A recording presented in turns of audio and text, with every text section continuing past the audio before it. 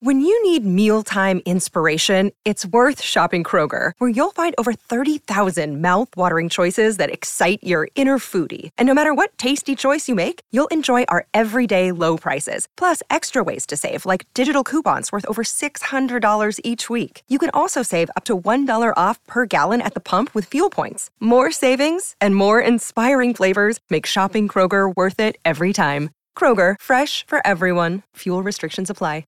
Another day is here, and you're ready for it. What to wear? Check. Breakfast, lunch, and dinner? Check. Planning for what's next and how to save for it? That's where Bank of America can help. For your financial to-dos, Bank of America has experts ready to help get you closer to your goals. Get started at one of our local financial centers or 24/7 in our mobile banking app. Find a location near you at bankofamerica.com/talktous. What would you like the power to do? Mobile banking requires downloading the app and is only available for select devices. Message and data rates may apply. Bank of America N.A., member FDIC.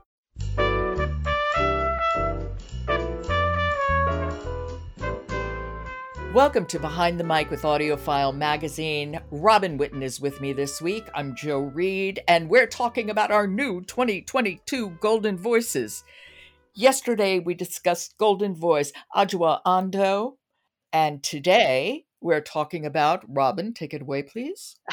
We'll be talking about Rupert Degas. There's a lot to say about Rupert, but I have to say right at the beginning that as a narrator, I believe that he stole my heart over 20 years ago, because probably the first time I heard him was in Philip Pullman's The Golden Compass, and he played the role of Pantalaimon.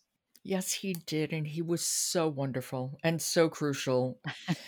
I mean, we really had to understand Pantalaimon to understand the importance of demons in that world, and boy, did he convey that. I think he's a genius. I really do. What he does with his voice, the ability to transform his voice, is almost scary.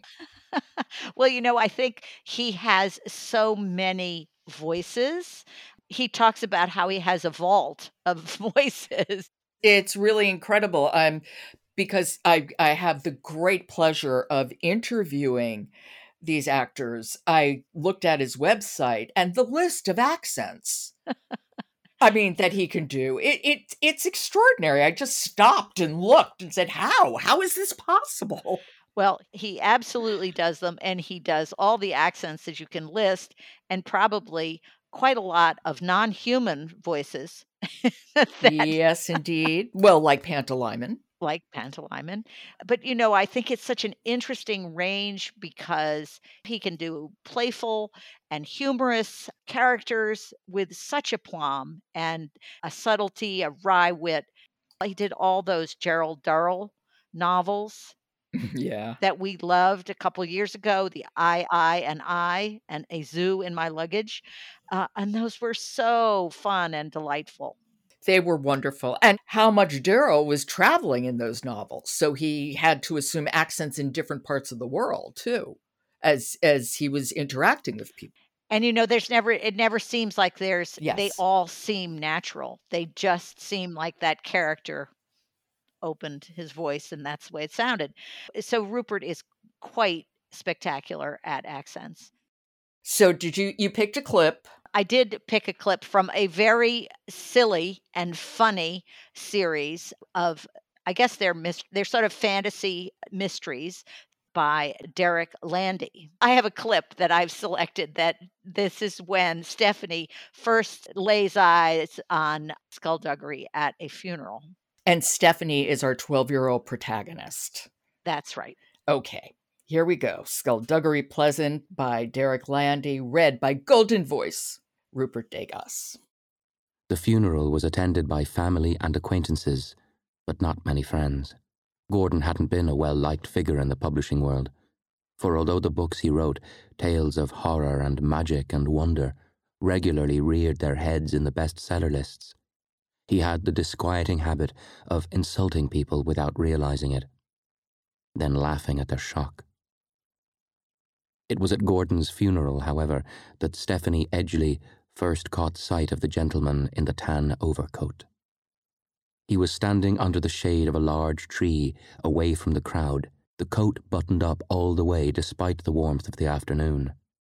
A scarf was wrapped around the lower half of his face, and even from her position on the far side of the grave, Stephanie could make out the wild and frizzy hair that escaped from the wide-brimmed hat he wore low over his gigantic sunglasses. Now, do you hear that slight Irish accent that's so subtle? Yes. He really can do that too. He's not over the top. Though he performs books. He absolutely performs books. When somebody coughs, he'll cough. Drinking water, you'll hear him drink. He is just such a master at audio performance. And again, like Adjoa Ando from BBC. BBC Radio really is a great training ground for audio people. It certainly is. And, another side of Rupert that I think is so interesting is that he has recorded a lot of Haruki Murakami's fiction, which is not easy. 26 hours of not easy. These are long books and really weird. Literary fiction weird, not speculative fiction weird. Right, and not very linear.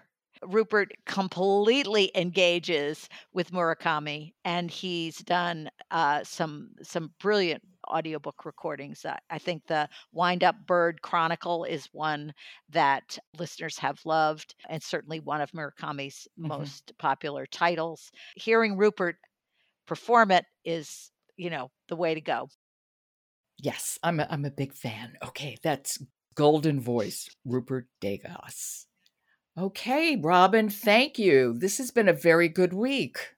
It has, and we have one more day. So, we're on to Juliet Stevenson tomorrow. Talk to you then. Oasis Audio is the sponsor of today's episode of Behind the Mic. Oasis Audio is available everywhere audiobooks are sold.